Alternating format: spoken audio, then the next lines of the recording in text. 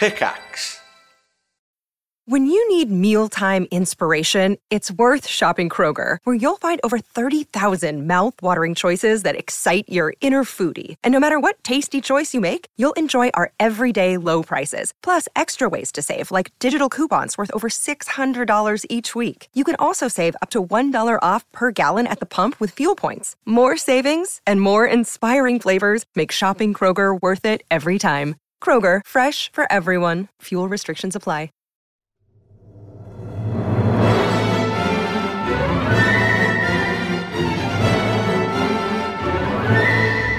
Hello, everyone, and welcome back to the Triforce podcast. Today, I'm here. Hi, I'm Lewis. Hi. Sip Hi, Lewis. Nice to meet you. God, it's who are you? Some new, fresh kid on the block? Yeah, wow, I'm ready to go. Wow. Do you have long hair, by the way?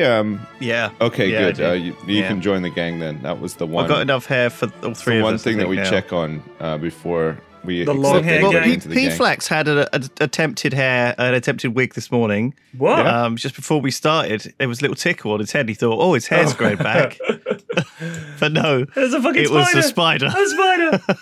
You know what? I dreamt. I dreamt last night that I had hair. It's a dream I have quite often. Obviously, I dreamt that I had really long, luscious hair.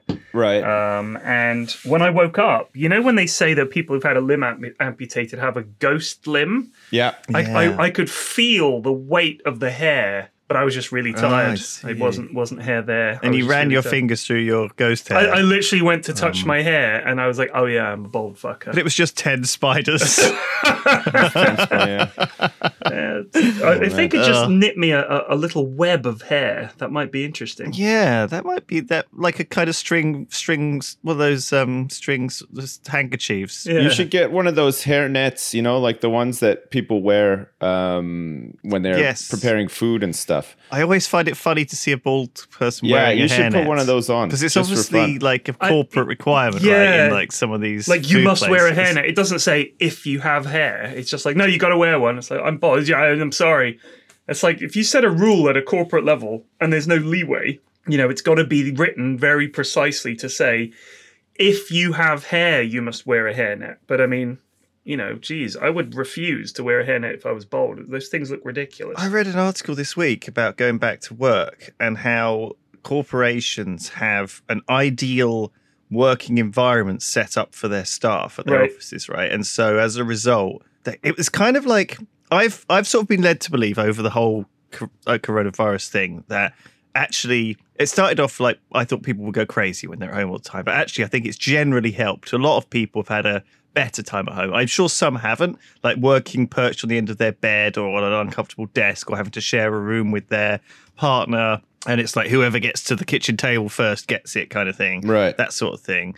But I think I read this whole corporate thing about how they were keen to put their staff back in a controlled environment. I was like, oh my God, it sounds like, some evil plan to, enslave people again. I know it read in a way that was all, I don't know, it was spun with positivity and corporate bullshit. Yeah. Do you know well, what I mean? I think honestly what it boils down to is a lot of middle management is just terrible. Like they can't justify what they're doing. They can't manage people properly. And the only time they feel like they're managing people properly is when they're just like micromanaging them when they're sitting like right next to them or whatever. Like when I was working, it was the same thing. Like it was always like, can I work from home, please? I hate going to the office. I was always asking to work from home or looking for some excuse to work from home. And there's always so much pushback on it. Like they just would never let you do it because it was like impossible for them to like measure your productivity because like they wanted to make sure that you were doing stupid stuff like not taking any longer than 1 hour exactly for your lunch and stuff like that. You know what I mean? That's the measure. Yeah. It's I'm so sure stupid. I am 100% sure we talked about this. I rant about it all the time.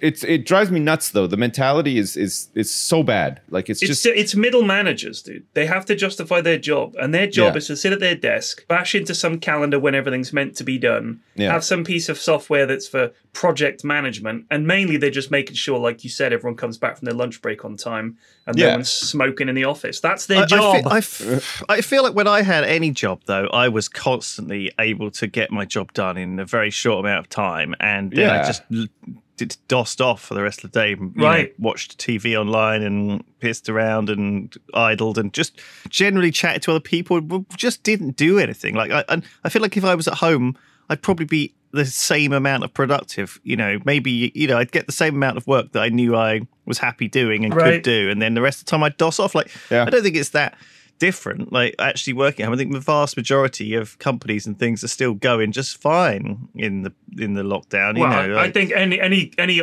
office-based jobs, for sure, because they're all using computers anyway. Yeah, I'm sure there are some companies that don't. I mean, things like manufacturing and stuff like that. If you're new, then obviously you don't know what you're doing, and you maybe, or if you're in a job where it's like, well, what am I doing today? Yeah. But if anyone who's got a fairly set sort of guideline of what they're doing, they've done it for years, they know what they need to do. But I don't know if that's most jobs. I think that's the problem, is we're looking at it from a sort of officey perspective, but that's not most jobs. Most jobs are service industry jobs, manufacturing jobs, picking things up jobs, carrying to other places jobs. You know, that's it. And I think a lot of those are the ones that have been affected rather than, I mean, if you work with a computer and most of your transactions with customers are done online, you know, you basically they're the sort of ones I'm talking about, really. Yeah, exactly. They're the ones where I'm just surprised that the corporates are so like, let's get everyone back in so we can put them back under the leash and weird. Use the cattle prod to poke them every hour. It makes sense for them to want to go back to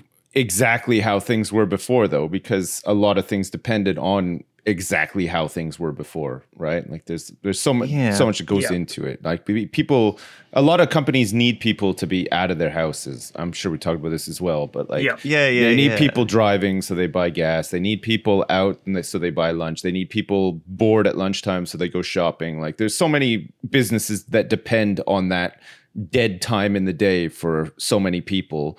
To the dead time. I mean, but we don't give a shit about the high streets. So why should we? You know, I mean, I don't think we can structure society like that, where we say, well, what about the sandwich shops? Like, I don't know what to do about it. If things change, what are we meant to do? Yeah, I mean, online shopping has devastated the high street. I don't know if you've been to a high street recently. It's fucking dead. Yeah, like it's dead. Well, that's been a long. There's so many big brands gone. Yeah. So what are we meant to do? Roll back and say, no, you can't buy things online? Of course not. So it's the same thing. If people now work from home, those industries are going to go under. It sucks. It's the cycle, though. You know, this has been happening since the dawn of time. That, you know, even back in old Egyptian times, people were like, "I'm sick of figs now," and all the fig farmers go out of business. And so it's all about the juicy peach. The difference with this, though, is that the change is being forced by like an external thing, right? Like a virus that nobody has any control over. Of course, change is inevitable, but the only change we tend to see is change that's brought on by people who are going to definitely capitalize on that change, right? Like there's a push for change when there's a ton of money to be made, but this kind of change is not wanted because things were fine the way they were and people were heading in a certain direction, and then this thing comes out of left field, affects everybody, and sort of threatens a new normal or whatever. And everybody's like, nah, fuck that. Like, that's not the new normal. Like, we're going back to the normal so that we can then dictate the new normal and make a lot of money off it, right? Like, nobody's ready to like, spin this and make money. Well, like some people are obviously, but you know what I mean? Like in a general sense. There's a couple of stores that did very well out of the pandemic. Though. Sure, like the Amazon supermarkets and sort of hardware stores did well, and sort of some of these places. Strange necessarily, but anyway, I sort of was thinking about jobs and stuff because I watched Sips fly over Ottawa on Microsoft Flight Sim on YouTube. Oh yeah,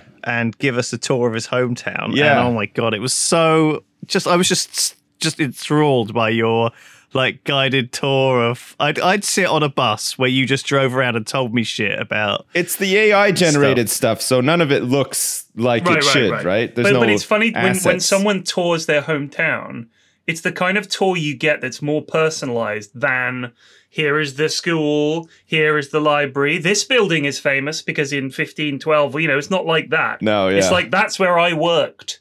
and that's my friend's house. And it feels, I think, when you look at a town, it's constantly triggering memories, though, right? Everything you see. This parking lot is the place where I first did a French kiss for the first time in my life. Right, it's interesting. Man, I was going for it. Holy crap! I didn't know what I was doing, but I was ready to try it out anyway. My first French kiss. I can French remember Canadian that. I can remember kiss, it very surely, well. Yeah, French Canadian kiss. Yeah, you got to fill your mouth with Pepsi first, and then. I was going to say garlic, but sure. Yeah, garlic works too. Oh, no, so it was super nice to see you like be like, oh, that's where you bought bubble gum, and that's where I used to work, and that's where I used to work. Yeah. And like just go. Basically, there's just one fucking big street that you like a 6-lane motorway, I guess, or freeway, whatever you'd call it. It's very North American, yeah. There's like a mall on one side and some shit on the other. Then a bit further down, it's like a big suburb on one side and a mall on the other. And then a bit further down, there's like a big suburb and another big mall. And it's like, it's just kind of, it was very American, linear. Just, I don't know, it was cute. Yeah. It's nice to see. I mean, it's a newer talk neighborhood. about It was built in the 80s. So like, it's very sort of like organized and like laid out perfectly so that, when you're commuting home on that 6-lane motorway, there's plenty of places to stop off and buy groceries and fill up your car and stuff like. So it's all shit like that. Like the sort of like modern suburban and urban planning sort of stuff, like you don't get that so much in Europe because a lot of the roads are really old, right? And so like the way that cities are designed, town centers and stuff are designed are really different. You'd think it was designed by a genius, but there's so much fucking spaghetti junctions. Oh, everywhere. I know, it's crazy. I can't believe it. But I was like, there's one fucking road here. There's so much beauty in the chaos, though. Like I don't know, it's just like it's just nicer, isn't it? Like I like in North America, the way things are planned out, you've got like you were saying, you've got this big like 6-8 lane road, and then on the side all you see forever are these like lagoon outdoor parking lots and these like outdoor strip malls, like there'll be like the token KFC or something, or like a Subway building like in the middle of the parking lot somehow. Just but also the schools building. had parking lots of that size as well, which surprised me. Yeah. So I was like, well, I'm not used to schools here having gigantic, shopping center style parking lots in front of them. Yeah, over here parking is like, it's so few and far between. It's impossible to get a decent spot. Like you have to park like at a multi-story parking garage or something. It's very rare that you'll have really convenient access to like a building, especially like in like a city center, right? It's like it's really built up. High streets are usually pedestrianized and everything, but like, especially out in the suburbs, man, like the parking is insane. Like there's just like a little store that could fit like 5 people will have hundreds of parking spaces like allocated to it. It's insane. Is that because of the resistance for the cold weather when it blows in the winter? I guess so. Yeah, probably. Because everyone has to drive but to get just everything. all the cities in North America are really built up around cars. Like there's definitely. Even over here, like Jersey's not really a good example because it's such a small place. But like most roads, you can sort of walk along, But like you go to America and Canada and like highways and stuff. Nobody's walking along a highway. Like you can't really. Walking in America is very difficult in much of it. Yeah, it's just not possible. The towns aren't built the same way they are over here for sure. Because they didn't, a lot of them didn't grow organically. It's just like estate after estate after estate that were all built because you could buy the land cheaply. They whacked down 100 identical houses that all still have huge backyards. Yeah. And then they connected those vaguely with lightly paved roads. But I went to LA, Inland Empire for anyone that knows it, and there's just fucking nowhere to walk. Like we tried to walk from the hotel. I remember. Yeah, exactly. Like we would go and get coffee or something, and they would be like, I'd be like, "Oh, can't we walk?" And they're like, "No." It's just bizarre. It's so strange to me. It's alien. Yeah. It's like across the road, but that road is just completely inaccessible to pedestrians. Like it'd be impossible to cross. There's no lights or anything because people, it's meant for like, through traffic or whatever. And there's no way you're walking underneath a highway because it's scary and gross. and there's no there's no pavements anywhere. We were walking on a pavement because it was in front of a bank, but when the bank's property ended, the pavement stopped. They were like, it was just for show. And then you're just walking on a verge and people are like staring at you from their cars like, what's wrong with those people? It's like, what is happening? Like, walking is one of the most fundamental human things, walking about. We couldn't do it. It took us forever to get from one place to another. And the hotel was like, you should really take the shuttle bus. Like, what the fuck? We don't need to be shuttled. It was with these two Russian lads, and we wanted to walk to the Target. It took us like 45 minutes. It wasn't far, just because we had to navigate this assault course of impossibility. It was bizarre. We walked through this huge car park for this building. It was like a bank or something. And the car park was like the size of multiple football pitches. And then right in the middle, there's this bank building, and we're just walking through here. Like, can we walk here?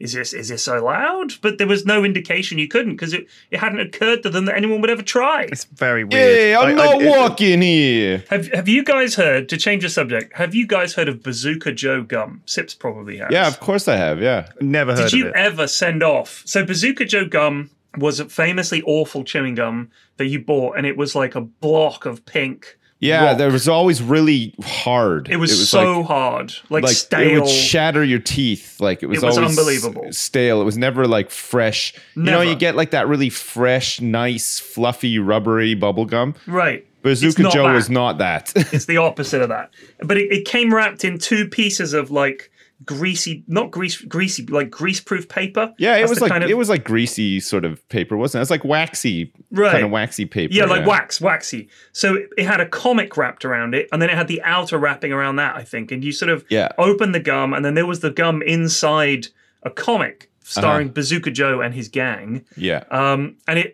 every comic said that you could send away for something. So, for instance, on the Wikipedia page, it's got number 204, free telescope.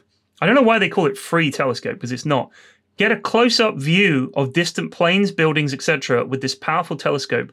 Opens to 7 inches. Planes. I thought it was going to say planets, but no, planes. No, it's it's not like it's not good. It's not a space telescope. So you have to send 200 comics or 40 cents and 5 comics to Bazooka, Box 9200, St. Paul's, Minnesota. Wow. I just think it's incredible to me that people must have sent away for these things. If you ever got any of the Bazooka Joe prizes, let us know. Let us know what they were like. That sounds like a Netflix special right there, P-Flex. It does. On this topic, my son is a avid reader of the Beano, okay? And they were doing a competition where you could win a Lionel Messi goal and like a ball and stuff like that. Mm-hmm. So he filled out the form. A goal. And I love how it's like your it's just football like, knowledge. Yeah, it's like it's like a little goal. Like, So it's like a there's little quarter plastic flag or of the pitch. They can win a pitch with a bit of the grass from a Messi. Listen, I don't know. The fucking prize was a small plastic goal with a ball with a string attached to the goal. Okay. So it wouldn't go anywhere. Sounds really it's like shit. it was just like really small kids' toy thing. So he filled out the form and sent it in. And then a couple of weeks later, this thing just turns up in the mail with like a certificate saying, "Congratulations, you won the competition." Amazing. Yeah, it was. Is really he good. a member of the Dennis the Menace fan club? I don't think he's a member of the. Oh yeah, you know what? I think he is a member of the. I don't know if it's called the Dennis the Menace fan club now. I think they might have changed the name. I think I'm a member too. I had the Nasher badge, which was a cardboard badge with a furry Nasher sort of ring around his face. I had what else? You get a wallet that says you're an official member of the Dennis the Menace fan club. Get a certificate. That stuff is still going. He's got one of those. He got a certificate. He got a wallet. He got. I was very pleased with myself when that. Yeah, he loves it. We got him like last Christmas. We got him like this 80th anniversary edition of the very first Beano comic. Like they reprinted some of them and stuff, and we put it in his stocking for Christmas. Oh my god, I could see that not being incredibly politically correct nowadays, but maybe it's okay. Dennis the Menace versus Darky, the new guy in the neighborhood. It's fine. Oh no! Fine. It was fine. I mean, that's what comics were like back then. All black people had like their face was like completely black with the big lips and all the googly eyes, everything. That's if you look at comics from like even the 60s and previous, it was unbelievable. In the 70s, there were a lot of comics where I think there was a big splurge on comics that were like, you know, so and so goes to tame the wilds of Africa and stuff like that. Just deeply, deeply wrong. And kids grew up reading those. I guess that explains a lot about people's attitudes. I think that generation of people. I remember about the Beano. I remember getting the Beano when I was young. I can't have been like more than like your son's age, Sips, but I didn't understand the jokes. Right. And I don't know whether it's because I was just too young to understand them, or whether I was just stupid and still am, or whether the jokes were maybe bad. There weren't enough. I remember like there weren't enough fucking your mother jokes in there for my liking. I remember like I've told this before, but I remember I would read the Beano, and every time I would get to the punchline, I would just not understand that it was the end of the thing and turn over expecting the story to continue. Yeah. And there wasn't any more story. So it felt like all I was doing was reading a load of stories that abruptly ended. Yeah. A sense of how life is, really. Perhaps that's the job of the Beano. Quite philosophical. You think there's going to be more, but there isn't. Right. Honestly, And it I fills think, you with I a think sense it's of because disappointment. they have to pump out so many comics per week. Like, it must be really hard to pull that thing together. You know, like I bet you.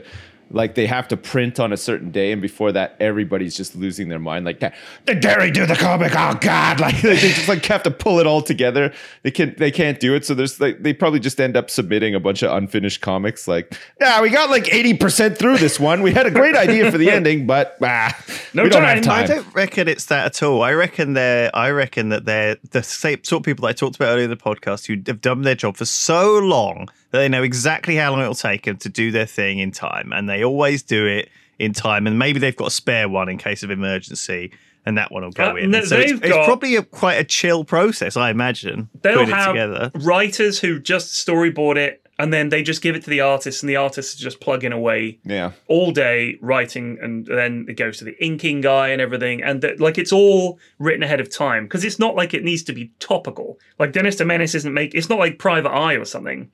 Which amazes me when that comes out. You think, wow, there's so much in Private Eye. There's so much crazy. And it's very current, right? It's like they've got, I think they have a lot of people. Oh God, yeah. Writing, contributing. Contributing. And I think they can adjust the size of it based on how much they've got as well. You know, if they've got more or less, they can, you know. I don't know. It always seems to be pretty much loosen it out. Pretty much the same. The adverts in the back of Private Eye. Have you ever read the adverts in the back of Private Eye? No, I haven't. Very strange. The adverts I are went always through like a phase with Private Eye where I read it a lot for like a couple of months. Simon used to get it delivered, so I read it every now and then when it was on his desk. I do.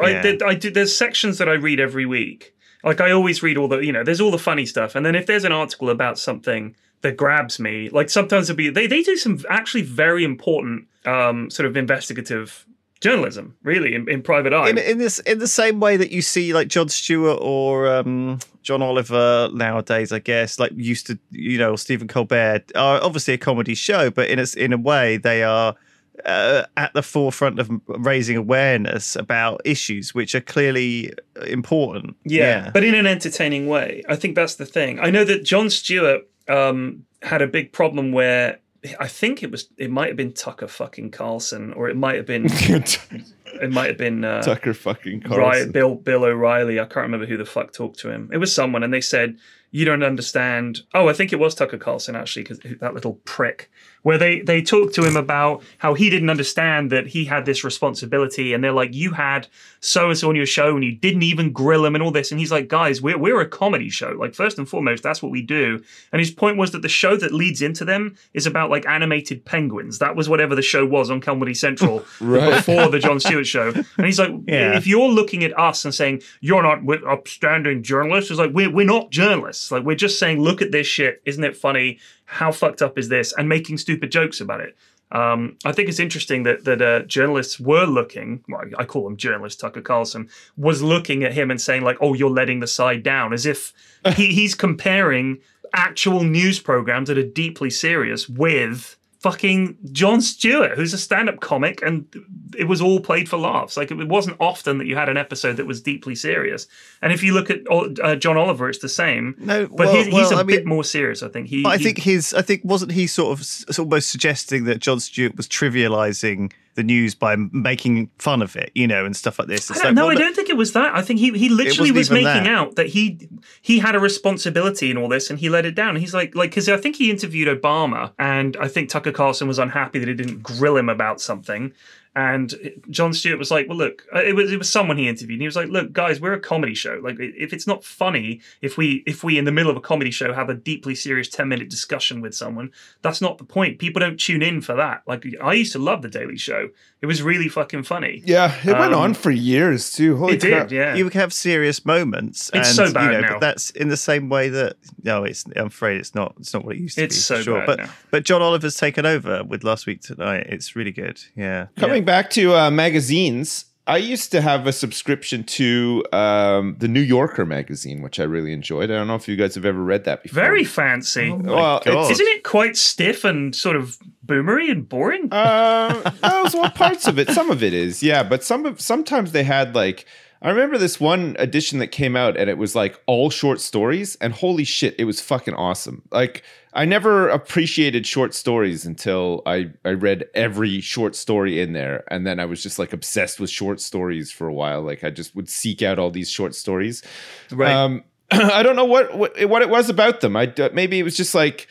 No, I love short stories. I felt like it was just something that you could just, read in a couple of, like an hour or two. It's a story, but it's short. Yeah. And it was just amazing. It was really good. And very occasionally they'd have all these like interesting articles. Like, I remember reading this article about these guys who lived in Brooklyn who had like a beer company, but they grew like all the ingredients on the roof of their building and stuff. And it is all right. Like, it was pretty interesting. I kind of liked it. It sounds like you're basically just browsing Reddit. Pretty much, yeah. I mean, I don't think short stories and this was a while shit back. That pops up on r/videos. I think this was like before Reddit. Like, but yeah, it was very much. It just like every once in a while there was like some interesting articles or whatever.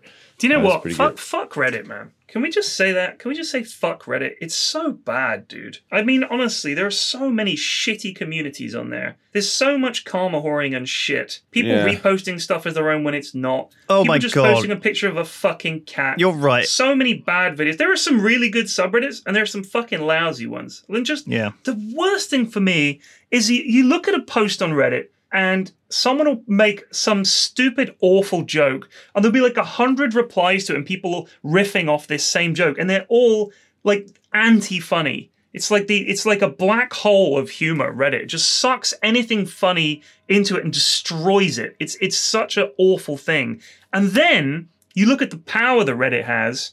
It's unbelievable because so many filmmakers, TV series makers, game makers, all of them are obsessed with the opinion of Reddit. And I was watching, there's a woman called Lindsay Ellis who does reviews and sort of look backs at TV series and movies and why they're good or bad in her opinion. And she did a big thing about The Lord of the Rings and The Hobbit and a big thing about Game of Thrones. Yeah, we've watched all of her stuff. Yeah. Right, she's great. She did one about Game of Thrones, and I can't remember, there was another series that she did where the show developers were like pissed off that Reddit had guessed how the show ends, right, and changed the ending of the show because of that. Now, I have personal experience of companies paying too much attention to Reddit. It does not fucking matter if some twat on Reddit has guessed the ending of the show. This is not your audience. Reddit is the ultimate sort of like platform for thinking things are a much bigger deal than they are, and thinking that the audience who cares about those things is much bigger than it is, when really it's not at all. It's not. It's such a small, it's tiny, really insignificant portion of the general population. It really is. It's so easy to fall into the trap of thinking that it's like Twitter as well. People will see an opinion on Twitter and it's got like 100,000 likes or whatever, And people are losing their shit saying, oh my God, this is unbelievable. This opinion is obviously what everyone is thinking, but it's not. No. It's a subset of people. And that's the thing with Reddit. It's the same thing you see people who call themselves, I'm a Redditor. Like that's what they do. Like it's a fucking profession. No, it's not. I go on Reddit sometimes. I like TikTok cringe. I quite like that. Live stream fails. I just look for funny videos and shit. Or some links to interesting articles. But it's very, very rare that you find a decent subreddit. Most of them are filled with awful I've cleaned people. up my front page over the years to get rid of all of this shit. Because just reading the top or popular is just wank. Awful. It's either reposted guff that was lies in the first place, right? Which you then tell someone as a fact. You're like, oh, did you know this? That you read as a fucking today I learned or whatever. And you look at it and it's like, oh, it's like reposted 16 times from like over the course of 10 years. And it was bullshit in the first place. Like the one I read last week was the medieval word for bear was lost throughout time. And the word for bear means brown one. And because people were scared to say the word bear like it was Lord Voldemort or something, and they'd summon a bear. And of course, the whole thing's bollocks. But, I sort of regurgitated it as fact to Simon the other day, and he was like, is that true? And I was like, actually, I don't fucking know because I read it on Reddit. And so therefore, it's probably not. Because people are obsessed, though, like you said about Game of Thrones, with being original. And they can't, if they read the ending to their thing on Reddit and they're like, oh shit, this guy's figured it out, I don't want to seem to be copying him. And also, if it's that obvious, then I'm gonna fucking have to change it, aren't I? And make it more unpredictable. And it's like the same thing with games. Like if there's a popular mod for something in the game, you can guarantee that game is not putting that thing into their game anymore. Do you know what I mean? It's almost like the antithesis of what they want to put in their games because someone else has had the original idea and they're terrified of, I don't know, getting copyright struck by a fan or some bullshit. Do you know what I mean? Or being accused of plagiarism off some fan. It's like, oh, well, why would we buy the DLC when we could just use this guy's mod? It's like, I don't know, like you can see the thought process. And I think Reddit is this easy place to get criticism. And people want to hear what people think of their stuff. They like to get their penis stroked by it's very hard to get feedback. I think this is the essential problem. If you're a TV show maker or a filmmaker or a game maker and you're making any kind of media, how do you get feedback from people? How? Reddit's a ready source of it. That's it. It's all curated. It's very hard to get any other feedback. What you're going to do, tweet out and say, what do people think of the new Spider-Man movie? It's like, no one's going to fucking tweet a coherent response to it. But if you read like a thread in the r/movie critics sub fucking Reddit, and they're all like, there's a thread called addressing problems with the coherency of the new Spider-Man franchise, and it's full of armchair it works both ways, though, right? They think that some of that stuff is valuable to them. Some of the negative feedback is not at all useful, but then some of the positive feedback is not at all useful either. You know what I mean? Like it's one of those things. If say you make a TV show and then you asked on Twitter or Reddit or whatever, what's your opinion? Like just to try to get like a general sense or whatever. It's so off. Like you can never get anything like good from that, right? Because some people will say they like it, even if they don't like it. You know what I mean? Like just because whatever it's you or something. And then sometimes the negative criticism is so weirdly specific and not at all relevant or whatever. You know what I mean? Like it's just, I don't know why anybody would bother to. It's weird to ask on social media for an opinion on anything. It's crazy. Right. Who's going to answer? Either people with nothing better to do, who probably, who cares? If there's people trolling Reddit all day looking to respond to something, they're probably obsessed with that thing. If they're obsessed with it, can you really take their opinion? Are they the average viewer? Like I say, any show or product or game that goes out and is selling lots of copies and doing well, that's your feedback. I don't know. That's it. Like if I'm ever asked for feedback on anything, okay, say somebody asks you for feedback on something, and it's something that like a bit about. Even. But do you know this person? Yeah, maybe you do, or maybe you don't. But it doesn't really matter. But say maybe you have children, maybe you won't. You know a bit about the subject enough to have an opinion on it, right? Even if somebody asked me, what do you think of this? If generally I liked it, I would just say, yeah, I like it. Whatever. Like I would never go specifically into, points or like if I'm streaming and I'm playing a game and I've played a game for like hundreds of hours, and there's a couple of things about it that I don't agree with or I think are broken or whatever, I'll mention. But that's like a really invested thing, right? I've played this for like 200 hours in front of a bunch of people, and it's like, you say, like, I might say, this is kind of broken, or this doesn't work, or whatever. And then people in the chat are like, oh yeah, that doesn't really make sense. It's kind of broken or whatever. And then that's just sort of like your opinion on it. Oh my God. But if somebody's on Twitter, like, what do you think of the new Marvel movie? And I saw it, and after I left the movie, in a general sense, I was satisfied with the movie. I'd just say, yeah, it's pretty good. You know what I mean? Like, I would never go into it. Like, fucking who cares? It's just weird.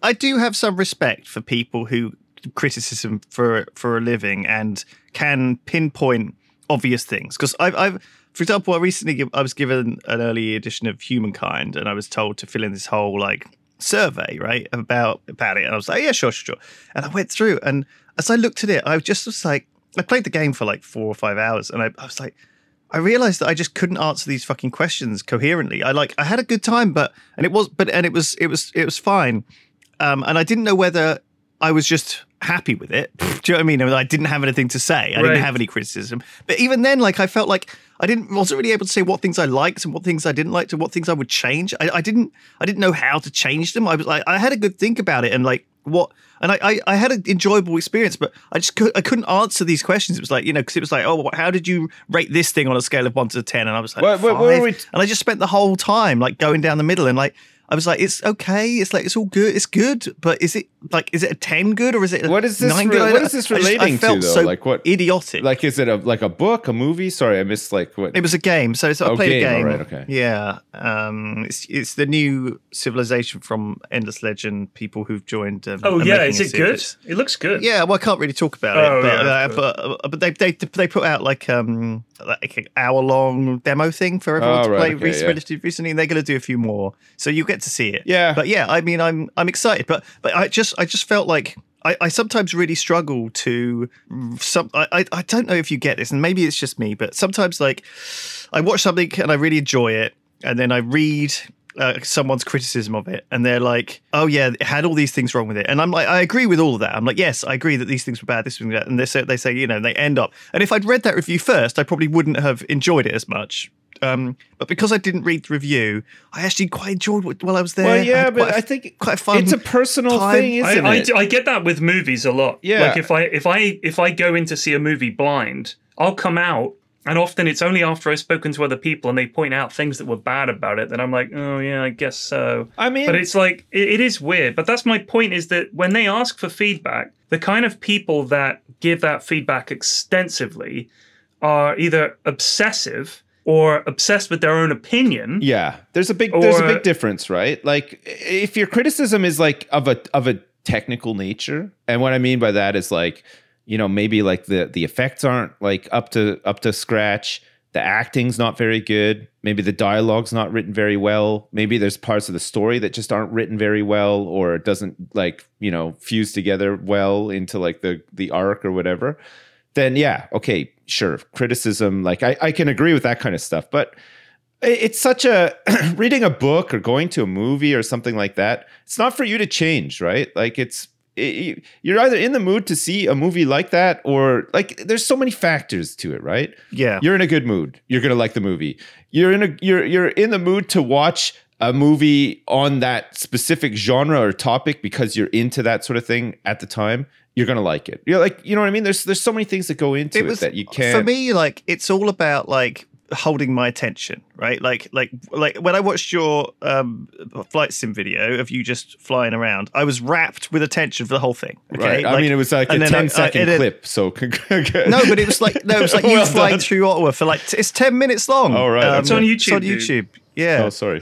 And the same thing with you did like a full like 10-minute tour of San Francisco where you just talked about that one. Yeah. And you made bullshit up. So they're out. You can watch them on Sips's YouTube channel. But this is a great plug for me. Am I this week's sponsor or something without knowing? No. It? Oh right. We don't have a sponsor this week. Right. Actually, we might have some coming up. I'll sponsor this week if you guys keep talking about my YouTube videos and stuff. YouTube.com/Sips. Does that work? Well, actually, Probably. I did sort of state to myself in my mind and nobody else that I had some talking points that I wanted you to cover. It needed to be a certain length, and there was some other technicalities that you missed out on. But I'll let it slide. I had to repeat the name of the YouTube channel is at the front and back. Yeah, that's right. Yeah, it has to be further. If it's an hour-long podcast, it has to be between 6 minutes and 54 minutes. Yeah, it can't be at the ends. Yeah. Anyway, getting distracted. I as all it matters for me is that it holds my attention. Mostly, I think that's something that's good. Like I the ones I don't like I remember watching that Leonardo DiCaprio. What's it called? The Great Gatsby movie, and everyone raves about it. Everyone loved it. The Island of Dr. Monroe. No. Some movies, like I just kept getting distracted and couldn't get on with them. I don't think I particularly liked. Well, I'm like that. I'm like that on a plane. I can't watch a movie on a plane. I'm constantly distracted, and I just can't immerse myself. But sometimes into if you've got a really good one, it'll pull you in, and that'll distract you for 2 hours. It doesn't and that'll happen be on a plane. What I need. I want it to desperately because I want the flight to be over at any given time in the flight, but. It just never. I'm always distracted. Like there's a little bump or something. I'm like, oh fuck, what's that? I got to stop everything I'm doing and really think about that for 10 minutes. What was that bump? I think something really good could just suck you in, though, right? And almost put you on autopilot. My brain's just not ready to be sucked in by anything on a plane for some reason. Do you know what I've been doing this morning and yesterday evening, just to change the subject? Playing golf? I'm having to go through a list of games. I'm doing something in a week or so, and I had to go through a list of games on Steam that aren't out yet. Right. And they're all sort of potential. I guess some of them are doing demos, or they're all sort of indie devs, basically. Well, they do. So like the Tiny Teams Festival that we did, right? That kind of thing. Yeah. Let me tell you something. Go for it. 99% of these games are so fucking bad. I honestly cannot believe it. I don't know what is happening. What do you mean? Well, almost all of the games on Tiny Teams were really good. Right. I've got a couple of games here that I'm waiting to come out. And what I've noticed, Flax, is that they do this thing. They do this prologue thing, right? When the game isn't ready. So you can play Barn Finders, for example, did this recently. I know you didn't like Barn Finders. I didn't really like it. That was so bad. It was pretty bad. But so before the game came out, maybe a month before it came out, they did Barn Finders, the prologue. And it was you could play 15 minutes of the game. It was basically some of the opening cutscenes, the tutorial, and then you had 5 minutes to play. Right. I think that's a good idea. It's kind of a good idea, but it's such a, I don't know. It's I just want the whole game, Just no, I understand that. But my point is that there are an awful lot. First of all, there seems to be a huge subset of gamers out there who will buy games that are adventure games where you have to marry an anime character of some kind. Yeah. Normally, you're in charge of some kind of school or academy. Right. And there are a lot of scantily clad, very young looking. Lou's getting really excited about that. Yeah. Teenage girls. And you're so, oh my God, you're so right. If you look at Steam Spy ever, which I try and do quite regularly because I'm interested in new games, there's always fucking some anime romance, female protagonist, sexual content thing at the top. And honestly, you are right. There's a Twitter that I follow called Steam Trailers in 5 seconds or whatever, and that's basically post any new game that gets posted on Steam. The trailers get auto shortened and uploaded to this Twitter feed, and me and a bunch of other people follow it. And I'm constantly seeing really shitty games, just in awful. there. Awful games. The top of new and trending on Steam for me right now is Kandagawa Jet Girls, which looks like it has... That's personalized to your taste. It looks like it has everything that you described. That's based on things that you've previously I don't own a single anime game, though. I know you don't. So I don't know why, this stuff... new and trending isn't, curated for you, though, is it? It's your queue, you browse your queue thing.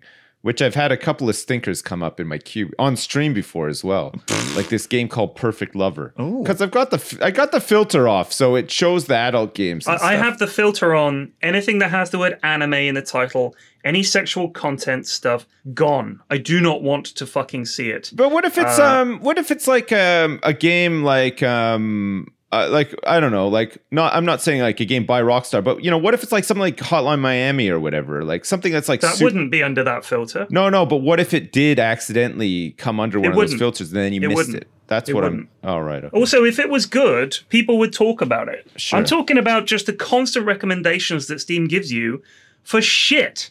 Like, you go and look at new games, and I'm just going through them. I'm like, these all look bad. These are bad, bad, bad. So many of them are just like, how many particle effects can we cram on screen?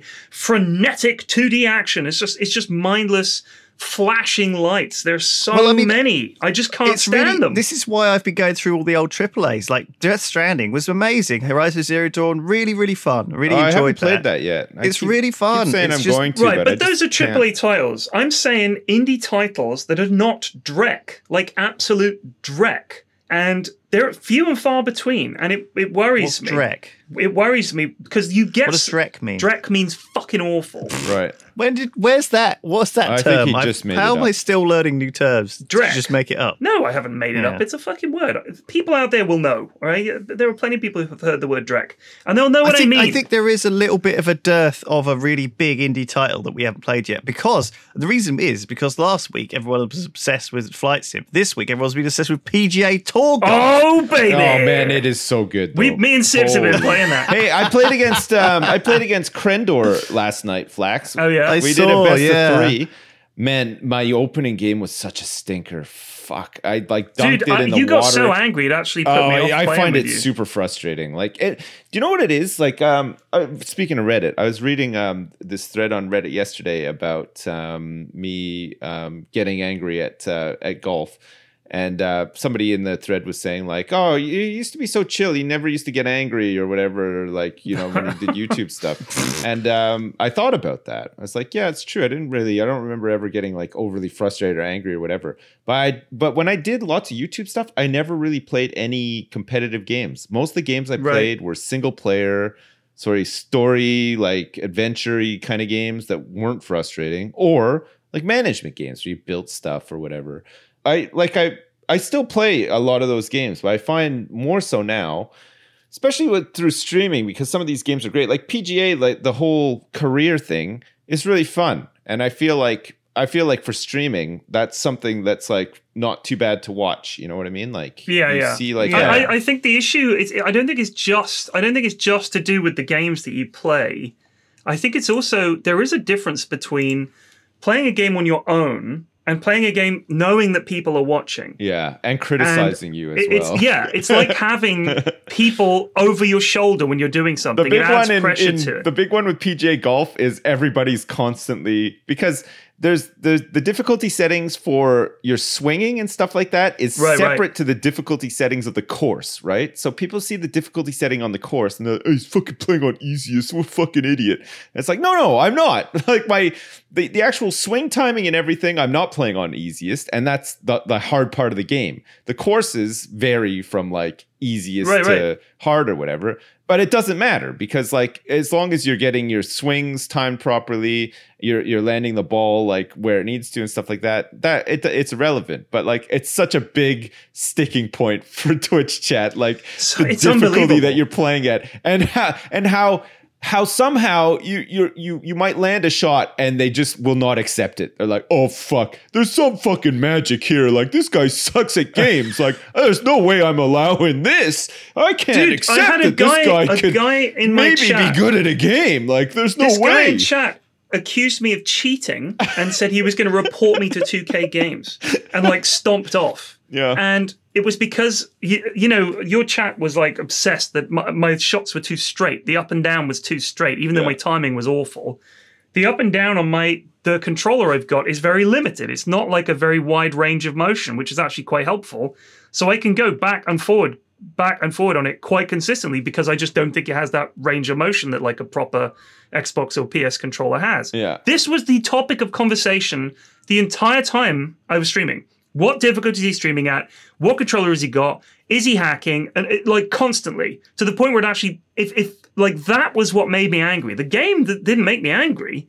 It was just sometimes be like, oh. I played 2 games this week that I really sort of wasn't into. One was Elite Dangerous. Oh man, right? such a tedious game. I found it hard to get into that too. And the thing is, okay, I know people listening to this right now are love Elite Dangerous. Yeah, absolutely. Jumping out of their seat, getting ready to scream at us and stuff. Okay, I don't hate Elite Dangerous, for the record.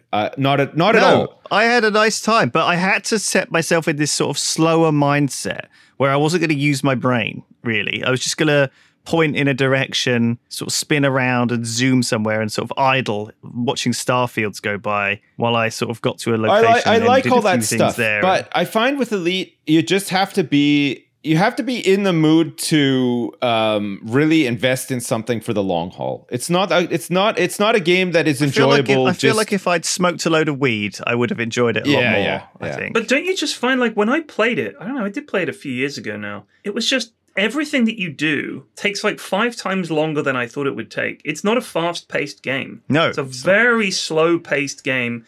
Getting in your ship and taking off, docking, all that shit.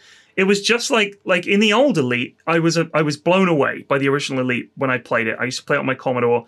I loved it. It felt incredible, even though it looked like shit, compared to games now. At the time, it was like, oh my god, this is incredible. A similar pace as well. It was great, yeah. And there was a lot of just flying about, looking at the prices of things, making notes and everything. Like it was fun because it was new and there wasn't anything like it.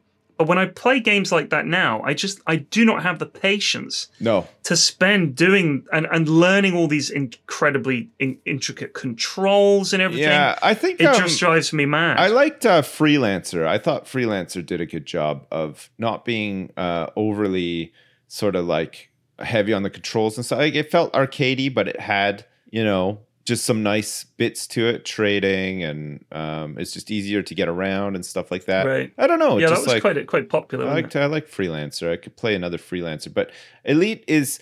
I think it's great. I just don't think it's for me. You know what I mean? And some people really struggle with that. Like, they just think that you should love their favorite game or whatever. And I appreciate that it's probably great, but I just can't get into it. I mean, I guess it's the same with me and Dota. You get people saying, I just don't understand how you can play this, and it just looks so dense. Totally. Absolutely, totally. It's the same thing. I don't know, like sometimes I've played a couple of games in the last couple of years. Obviously, my favorite game of the last couple of years was the Return for the Obra Dinn. Oh, man. Which is amazing. Really, really, really good actual game. Like something really different, really fun. I want to see more games like that. See, that's an indie game. By one guy, I think. Fantastic indie game. Yeah, Lucas Pope. He made Papers, Please. Right, and you think, I don't know if there were other people involved, but I remember it took him quite some time to make it, which made me think it probably was just him. That's incredible. I'm not saying every game has to be as good as the Obra Dinn, but at least he had an idea for a game, and it was intriguing, and he carried it through. It was very original and everything like that. I think it shows how hard it is to get a really good original idea.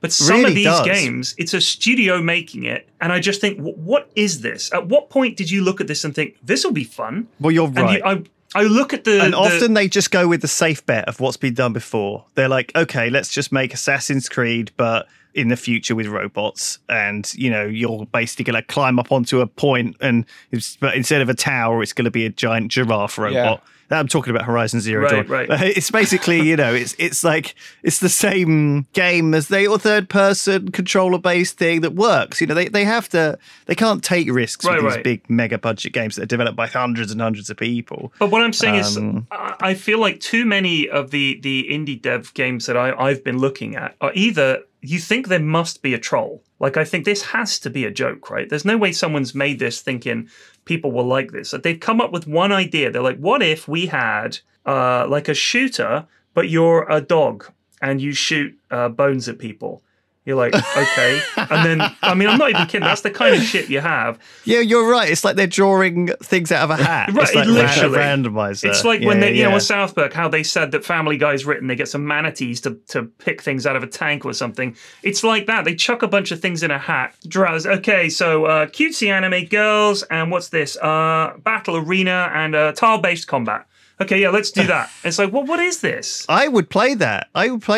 That's what I want. Do you see what I mean? Like, I almost play every single turn-based game. Okay, imagine this, though. A turn-based game where you're a guy out in the wilderness, okay, and you can build. Hang on a second. I think I know where this is going. And you could go hunting or fishing or whatever. Oh my god! It doesn't even have to be turn-based. Actually, let's just throw that one out the window. It's real time. Oh, I'm out. It looks like Red Dead 2, graphics-wise, but you can do all this. Like, oh man, I'm at the point now where I think of a game. And that's what I want to play. A bit like Flax when he was on Pitch Please. He woke up in the morning and he's like, just playing games in our mind. Yeah, that's it. Well, the ones that are coming out just aren't up to scratch. Happened? This is what gets me is these people know how to code. They know how to animate. This is what I did when I was a kid, right? When I was a kid, I couldn't play games, so I played games with my mind. Right, but this is the thing, Lewis. Is it's frustrating to me because I can see that there must be some technical ability to these people to be able to make this game. It clearly runs, right? It's got animations, it's got everything, but there's no idea. We have 2 ideas right here. Dude Sim Alaska and Untitled Crime Empire game, right? Yeah. Because the one that everyone said, oh, Piran, have you seen? So-and-so just came out and it sounds like the game you made. No. It's shit. No, yeah. It looks like shit. You get that all the time. This sounds like, and it's some game that is nothing like what you've described. You get that a lot as well. The latest one that chat tried to get me on is I really enjoyed playing Hitman 2 a lot. And I was like, fuck, I could really go for another game that's like Hitman 2. So then every game that they've ever wanted me to play in the past that I've always like poo-pooed and said, no, I'm not playing it. Now they've started saying, it's just like Hitman, you'll love it. It's like some fucking card game. Like, if you fucking play this card game, it's exactly like Hitman, you'll love it. It's like, well, okay. That's the trick. They found the little trigger. They found the loophole. Because you didn't play Hitman for the longest time because you thought it just thought it was bad or something, didn't you? I just thought it was going to be dumb. I just thought, you know what? I even tried it at one point and thought, after people going on and on and on about it, I thought, oh, fuck, it's probably pretty good. This big AAA game or whatever. And I played the free version. I was like, I just don't get it. Like, I don't understand why people love this so much. But then when I really got into it, I was like, fuck, it just clicked. And I was like, oh my God, I can see why people love this. That's one of these ones. It's so good. Jesus. But it's the things that make Hitman feel good and not necessarily what you think. Exactly. Are going to be, Oh, it's so satisfying. It's weird the recommendations that I get when I'm streaming. Like, I think most people know that I play Dota. I play CSGO from time to time. We play, what else do we play? Anime stuff. Anime titty-based games, anything set. Seen you it's always in a fucking academy. Why is it always in some kind of school or academy? Why is it always a match 4 or like one of those assemble the puzzles with those squares I just don't understand. Why is it always, it must be, I mean, these are games. Isn't that, by the way, isn't that the worst puzzle of all time? The one with the picture which broken up into squares and you have to slide the squares. It's just awful. I hate those. Just awful. Isn't that the worst puzzle ever? That's what we had before we had computers. You would always get one of those. It was like fucking Mickey Mouse, and it was a jumble. You had to slide the tiles around. There's one free square, right? And you have to slide. If anyone makes that game, that's it. It's not for a student programming project. I want to be able to shoot them in the face through the internet. There should be a device that's coded up. Steam, just set it up. It'll just delete your game if you upload that. I wonder how much these games that come out change. Like, okay, look, I'm on Steam right now. Let me go to the front page here. There's a bunch of those sort of shitty puzzles that we've seen, like the pipes one, joining up pipes. Do you know what I mean? Like, it used to be like a one of these games in Mass Effect or whatever, where you would like have a hacking mini game, or whatever, and it would be some dumb. I'd had some dumb old school shitty 2D. Horrible, your grandma might play it, wanky game, right. Okay, I'm looking at this game right now called Iratus Lord of the Dead. Okay. Oh my God, that's so bad. I've played it, yeah. It looks terrible, okay? This is me, okay? I come to Steam, I see a picture of a game where there's some dude with like some fucking tribal markings tattooed to him, and he's got red eyes and long, gross hair and a crown, and it's all like dark and dingy looking or whatever. That's an instant turn off for me. I don't. Also, that's 90% of the games. I just don't get like but I'm sure it's great. Like, the recent reviews are mostly positive. All the reviews, there's been tons of them, are very positive. There's 6 people from my friends list that own this game. One person has it wish listed. Like, yeah, it's okay. It's terrible. It's like terrible. It's terrible. It's Don't like listen to It's Lewis. like a bad version of Slay the Spire meets Darkest right? Dungeon. Okay, so it's a card. Here's my problem. The animations are fucking abysmal. The gameplay is incredibly slow.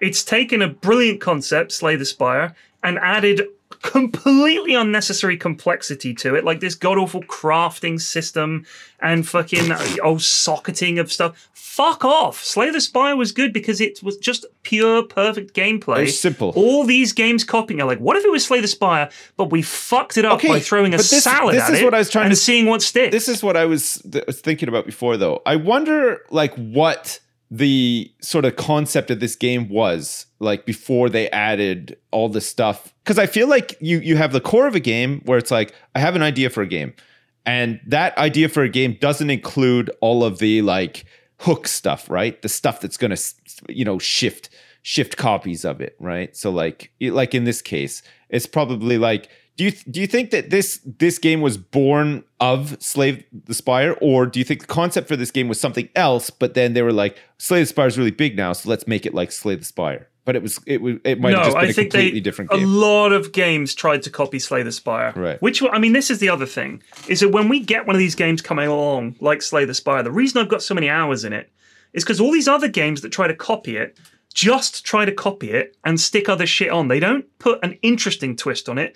They just think, how can we add more detail to this and get some of that Slay the Spire money? I assume it must be that cynical, because you cannot make a game this bad with so little love. There's no love in it. There's no purity. All these games like Obra Dinn and Slay the Spire, at heart, they are simple. You can describe them in one sentence without all this extra shit that they chuck on. It drives me up the cocking wall. Obra Dinn was great. I think it's tough because when you are envisioning a game, or when you finish Slay the Spire and you think, I really enjoyed that, I want to play something similar. And I think that there is an audience for that. And that there's also, in the same way that, you finish Assassin's Creed, you want to play Assassin's Creed 2. You finish like Assassin's Creed, you want to play Horizon Zero Dawn, and it's familiar enough. I don't want to give them any more praise than I would to someone. I suppose what you're saying is that it does stifle creativity. It does, because it's the same with films. It's like, do you remember when superhero movies were a thing? Everybody started making fucking superhero movies. When zombie movies were a thing, everybody started making zombie movies. Yeah, but they were all fucking shit. And some of them cost an awful lot of money, and they were fucking awful. Yeah. And there were tons of books set about zombies, everything zombie. And half the fucking games on Steam was something to do with zombies, and no one was doing anything original apart from like one or two people. And I just think, if you actually stopped for a second and thought, yes, zombies are popular, but that doesn't mean there isn't room for something else, or we can do something interesting. I think it's a very scary thing. It's a very lots of people. First of all, lots of people can't take the risk, and second of all, when they take the risk and make something, once they've created and put all this effort and time and money into making it, they realize it's not fun to play because they never were really able to get their hands on it properly. Like sometimes, like Hitman stuff like this, like sounds like it's got enough elements in it that makes it reliably okay. It's going to be okay, whereas something like, you put out Obra Dinn, it might just be really not fun. But the only people who can take risks anyway, this is why with your 1,000 indie games or whatever you have to look at, I think you're going to have to just have a little sort through and see if you can find some good ones, because there will be some absolute gems in there. Yes, and that's the thing. Out of all of this, you see some things you think, all right, this is actually quite interesting. And some of them have like a really cool look. I absolutely understand being inspired by, if you want to put it that way, or as another way, copying other games. That is absolutely fine. There are plenty of games that are copies of other games that are good. Slay the Spire didn't invent card-based combat. Absolutely, they did not. But they did it really well. And I worry that a lot of these devs are just churning something out. They've obviously got talent. They can do what they do. I just wish they would get a really good... The idea has to be the core of it. Yeah. I'd worry that they jump in and sort of code something and then think, all right, what can I add to this? I would rather they spent fucking 6 months getting the idea perfect. But like you said... They need someone who's maybe has crafted an idea over years, who has visited cold reaches in the north of Canada, someone who's considered what it's like deeply. They've thought about living in a cabin. They've played a lot of games. Yes. They need an inspiration. They need a figure, Right. a designer, if you will. But that's why Someone, a lot of creator. these people, I think, try to do the designing and the coding, but they are two very, very, very different things. And I think often people who are unbelievably good coders and can obviously do it don't actually know what's fun. Yeah. And that's a problem. You need somebody who's enlightened. You need somebody who's young, attractive, and just has a great idea. You know, like Bill Gates with Windows 95. That was a great idea. Okay. So my idea, Dudes in Alaska, is a great idea as well. And I'm young and attractive and enlightened, and I feel like I could design the shit out of this game. All I need is people. You know, Windows 95 back and forward. Yeah, you know. knows it inside out. Yeah, and all I need is a couple of $1 million and a couple of people who know how to do things like do art, $1 million. do some programming. Don't sell it short, dude. This is a $1 billion idea. Oh, yeah. Don't get me wrong. It's going to generate $1 billion, but it's not going to cost $1 billion to produce. You're saying the seed capital that you require is but a just a couple of $1 million, and then we're on our way. We're gonna make the best fucking video game that you've see. Lewis is already putting in his bank details to transfer the money over. He's like, I'm amazed. Yeah, I'm doing it. Right. Okay, that's enough. Thank you everyone for listening this week. Yeah. We'll see you all next week. Goodbye. Bye. Bye.